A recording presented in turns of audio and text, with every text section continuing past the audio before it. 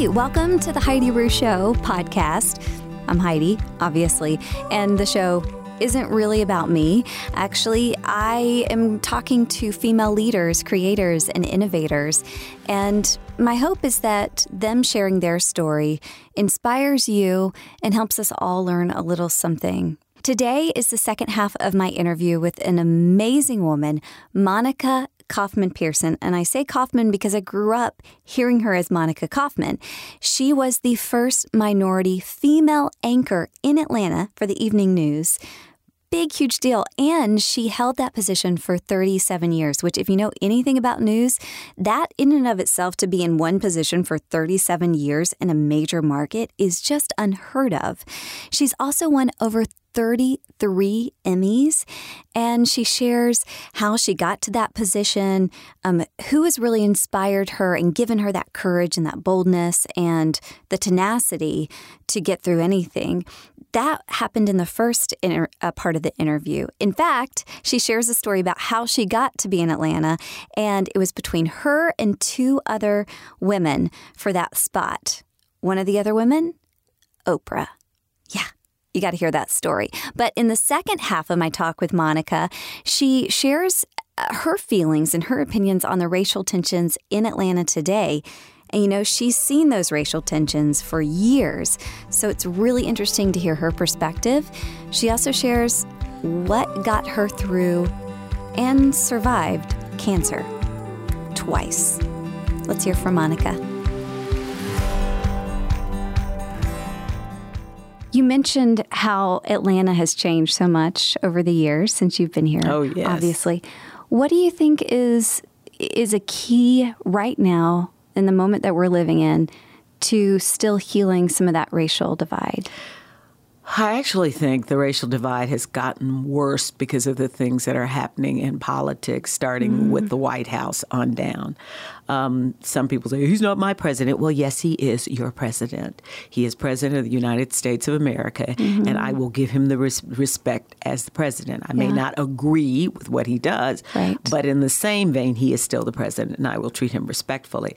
However, I think some of his comments have led people to no longer have a filter. They feel it's okay to say anything and everything to people without thinking about the repercussions. Yeah. And I feel more racial divide now than I have felt in years. This almost feels to me the way it did when the schools were segregated, when black people and white people were not living in the same neighborhoods and going to the same schools. Yeah. It is frightening for me, who's lived through segregation, to see how people no longer value. Well, my mother said it best. She died the year Mr. Trump was elected, and she said to me, "Where's the civility? Where's the civility?" And that's the question I have to raise. Where's the civility? We no longer are politically correct or incorrect. We're just rude and crude. Yes. And that bothers me because I see it now not only in white people, but also in black people. And I see it in young people more than anything. And that's the biggest difference. That's scary. When I was growing up, you knew how to walk that line between black and white and get what you wanted. And you knew when to speak up and when to hold back. And you knew how to speak up in a way that didn't make you look bad. Now, folks just don't care. They just, whatever comes up, comes out. Yeah. And that can be so detrimental. But, everybody's got to go their own path. I'm not going to criticize them. I'm just going to say, if that's the way you live, you have to suffer the consequences of what you say and do. Yes. And that's where I am. Yes, so I'm not going to judge. I'm just going to say, all right, you live that way, you have to suffer the consequences. Yes. I live my way, I have to suffer the consequences. Yeah. If you come to me for advice, I will give you a perspective from my point of view, but your perspective may be different because of the way you were raised and how and where you were raised. Right. And I think that's a problem sometimes with people in my age group. We think, you all ought to be doing it this way. No, they were raised differently. They were raised differently, sure. And with different opportunities. And so they don't know what it's like to be denied the ability to try on clothes in a store. They haven't been measured with a ruler to see, how big your feet are because you can't try on the shoes. They don't know what it's like not being able to use a water fountain because it says white only, even though the spigot's coming out from the same pipe, which was insane. They don't know that. Many of them have grown up in an integrated school system, or if they haven't grown up in an integrated school, they have been exposed to white culture, and therefore they know what they should get. And it's so interesting because there's sometimes there's entitlement on both black and white kids. They feel like they're entitled to things, whereas my generation is, you have to work for it. Right. And that goes back to these darn people giving every kid on the sports team an award. I can understand giving everybody an award for being present, but those people who do exceptionally well should receive an award for doing exceptionally well. Yes. And then the other thing is helicopter parents. My mother would never show up at a job to talk about what you should pay me. My mother would have never called a boss to talk about how you're being treated. And I never did that with Claire. It's like, that's none of my business. Right. Pull up your big girl panties. Yeah. Well, speaking of your daughter, she's adopted, which I think is so wonderful. She was 6 months old. I was unable to have children. And because of endometriosis, and anybody who wants to know what that is, you can look it up on Google. Yeah. But, it's like, it just didn't happen. Yeah. That is awesome. How did that change you when she came into your life?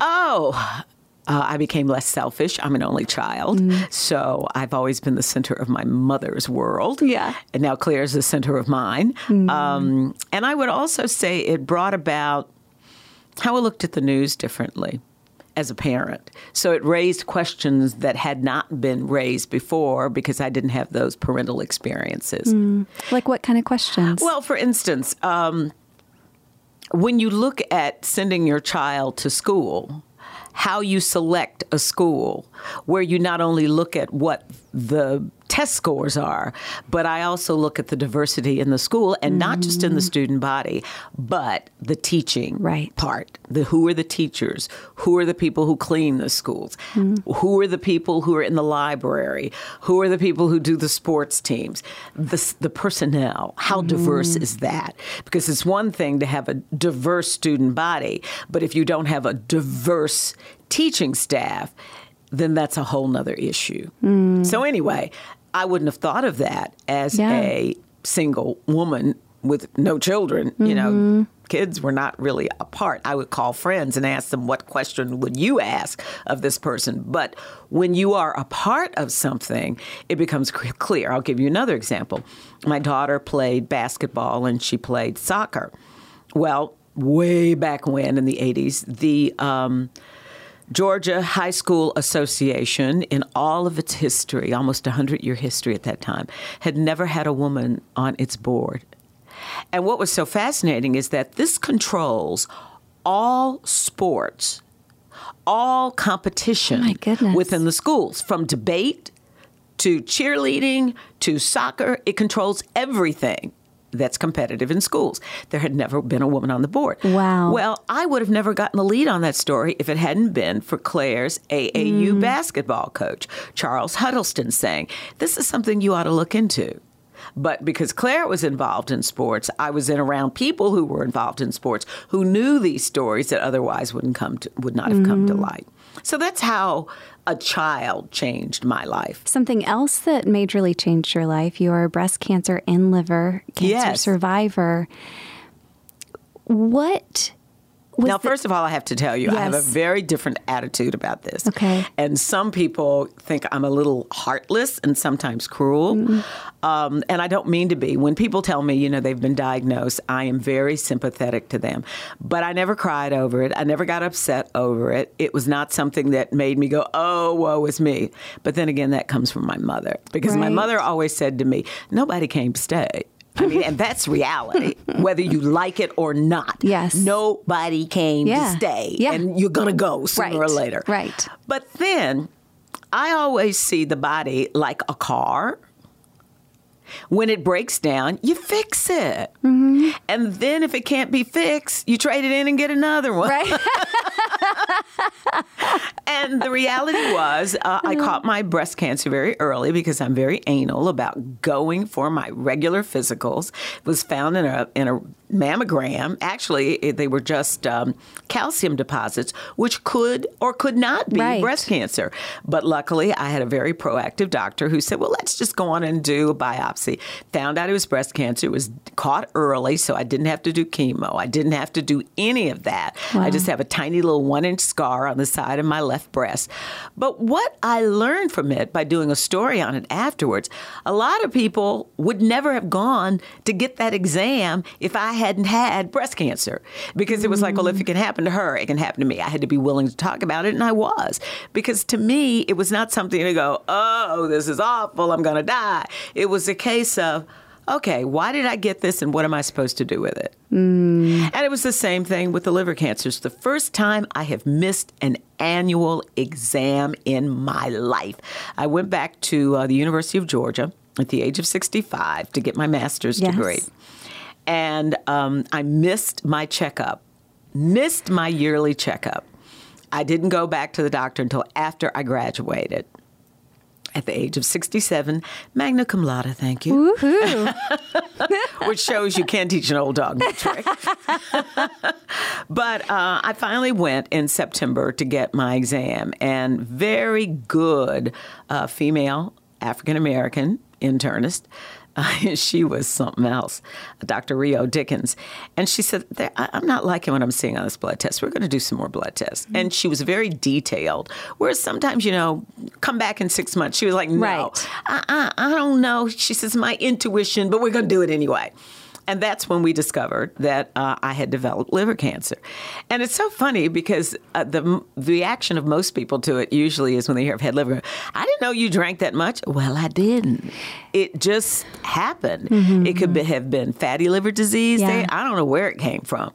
But Dr. Kuby at Emory, who worked with Dr. Dixon, they said, well, let's get in here and let's do it. They took out 75% of my liver. It's now grown back full force.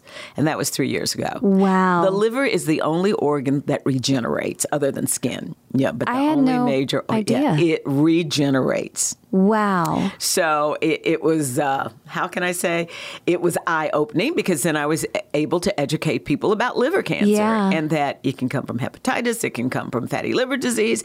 Yes, it can come from drinking too much. It can come from lots of things. Yeah. It was not in any way related to breast cancer. It was just my time in the hole again. And my reaction to it was take it out, get it fixed, and let's keep going. And your car keeps going. And the car keeps going. And sooner or later, the car is going to just say, I can't be repaired anymore. And then, like Hattie, you say, none of us came to stay. And then I'm going to Morehouse School of Medicine. And the reason I do that is because they need cadavers. They need real human bodies. My mother, when she passed, went there. I just got her back last year. We're getting ready to inurn her. And when I pass, that's where I'm going. And then about 2 years later, they'll return my ashes, and then they'll put them in urnment. People get so tied to this facade, and it's just that. Right. And you might as well make good use of it. Yeah. If you can be an organ donor, do it. And get that on your license. In my case, because I've had 2 cancers, I can't be an organ donor. I can't even give blood anymore. But I can give my body for research. Yeah. And that's important because students need to work on real bodies. Your life is so generous.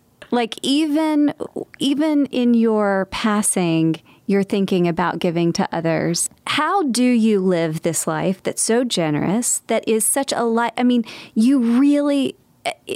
Monica, I want to be you. I want my life to be something that's similar to yours. But you're doing such a legacy. You're doing that because even with your podcast, you're interviewing people to pass on information. Everybody has to find their own lane. And my lane is kind of this entertainment, engage people, give when you can lane, because I was given so much as a child, not only by my mother, but like people who gave money very generously to United Way so that I could be a Girl Scout. Yeah. My mother used to shop at Salvation Army and Goodwill, which, Goodwill is a United Way agency. And I think of when I got cancer, I was able to get lots of information, not only from Susan G. Komen, but also from the American Cancer Society, which is part of United Way. So, you have to give back. I mean, my mother always said, and you've heard this millions of times, and it's not original with her, but to whom much is given, much is required. Mm-hmm. So I've also found by giving, you get more back. Yes. You really do. You don't even have to ask for it. It just pops up. So you have to be giving. Yeah. I mean, none of this is here for me alone. Mm-hmm. It's to share with others. Now, you have to be careful who you share it with. Right. And I really hold groups accountable for those groups that I give money to. Because it's important to me that they, in turn, help people in a way that moves them to another level, another Hattieism. It's important for us to reach back, pull up, and push forward. Mm. And that's so true. So few people these days are willing to go back to that old neighborhood where they came from or give to an organization that helps people in their neighborhood. Yeah. There are people who do give, but everyone seems to feel like they've got to make thousands and thousands of dollars to give. My mother never made more than $24,000 a year. Mm-hmm. And that was when she worked for the post office. But she always gave her 10% tithe to the church, and she always gave to Goodwill. She gave stuff back after she bought from them. She gave stuff back. She would read to people, older people in the neighborhood. She volunteered in her church. You don't have to have a lot of money. All you have to have is a giving heart. Yes, it's so true. It's so true. And gifts come in all forms. Yes. By a smile, a kind word to a stranger, that's giving. Or even being in a grocery line and somebody's fretting because they don't have a penny. Give them the penny. Right. Yes. Yeah. Monica, one of the things that is kind of the saying for the podcast is don't stop, get it, get it. Mm-hmm. You have a water bottle that has that now on it as your gift. But what do you still hope to accomplish? Because you are somebody that does not stop. You live out that term. I mean, is it a book with Hattieisms or that is the one thing that people have been encouraging me to do for years, and I just haven't had time to do it because I've been doing this radio show on Kiss 104.1, and I've been doing on Georgia Public Broadcasting my baby. I love this show. It's the first time in my life I can say exactly what's on my mind. Okay, a seat at the table. It's three Black women, 3 different generations talking about what it's like to be an African American woman in these days. And it's just, and we don't agree a lot because we are from 3 generations, but we learn from each other and we respect each other. So because I've been doing all of that, and then I started doing commercials, which I could never do when I was doing the news. Right. So I'm now looking at, it's so interesting you would ask that question. How can I cut down what I'm doing to really take time and do this book on Hattie? Because the reality is I'm closer to the end than I am to the beginning. I'll be 72 this year. So it's real important for me to get my little hiney in place and write this book on Hattie. So I've started in a way to kind of keep it in the front of my mind by doing a little thing on social media called a Monica Moment, where I end up talking about a Hattieism in it. Yeah. So that is to make me want to do this. So I've got 2 people I've got to sit down and interview. My cousin Barbara, who's in Louisville, and she's 78. So she remembers my mother as a young woman. And then my mother's oldest friend, Miss Dorothy, who is 90, my mother was 93 when she passed 3 years ago, who remembers my mother as a young woman. So I've got to get, and that's one of the things I'm going to do this summer, is go spend a week in Louisville talking to them, because I need some perspective. I've got pictures of Mother from then, but I need to talk to some people who remember her. Yeah. And there aren't many left. I should have done this 30 years ago. I was looking at her wedding pictures the other day. My mother, when she got married, I was born in 47. She got married in 45. 45, because there was this big thing like, when is she ever going to get pregnant? She's taking forever to get pregnant. And it was only 2 years. Yeah, it was oh my only gosh. 2 years. But, back then they had them right out of the chute. And I was looking at her wedding pictures, and there were all these white people at the wedding. And I'm like, you didn't see that back then. Yeah. And her wedding was in the paper in the Louisville Times. Well, it's because her cousin Lee, who paid for her wedding, was the driver for the president of Ashland Oil, so I'm told. So I need to do the research on all that. But I've got these pictures of all these women in their fur coats with the, shoulder pads out to here and their fancy hats at this African-American wedding where everybody in the wedding is black, but all these white people are at the wedding. Oh, my goodness. It was, and to see her as a gorgeous bride and, and my dad, they were such a dapper couple. But also to learn from my mother before she died that none of my dad's family came to the wedding because they thought she was too uppity. Because she was the first in her family to graduate from high school. And in terms of both families, she was the first to graduate from high school. Wow. Yeah. I'm the first person on both sides of my family to graduate from college.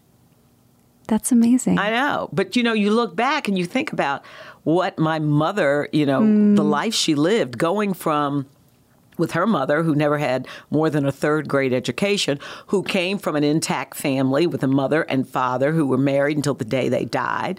The Langfords, then Rosie, who my middle name is Rosie. Rosie was their only child and was spoiled rotten and didn't finish school. She was allowed to, was known for being bow-legged and making bathtub gin and beer and selling it on Sundays, who could play cards and carry on. I love it. And then my mother, who graduated, the first to graduate from high school, and then to have this amazing wedding thanks to a cousin who went to work in the post office. And, you look at her life, and over the years, she just kept progressing. And then once they married and had me, it was like, life I became her life. And I will tell you a little story. You all are so young. In the old days, they used to take your baby shoes, and they would bronze them. Oh, yeah. Okay. And I still have my baby bronze shoe, and the toe is out. It's been cut out, and there's a hole in the bottom of the shoe. So I asked my mom, I said, what's this all about? Yeah. And she says, this is what led to my divorce. And I said, what do you mean? She said, you needed a new pair of shoes, and your dad said he needed a new pair of shoes more than you did. And that's when I said, it's time to go. Wow. And that bronze shoe, I still have it. Oh, my goodness. Yeah. I want to know more about Hattie. Hattie was please quite. write that book. I've got please to do write it, that book, she had Monica. wonderful sayings. Oh, I love it. And she raised such a wonderful, wonderful woman. Thank you so much for sharing today your story and your life. And we just look forward to continuing on with your journey. Well, thanks for having me. And these snacks are so good.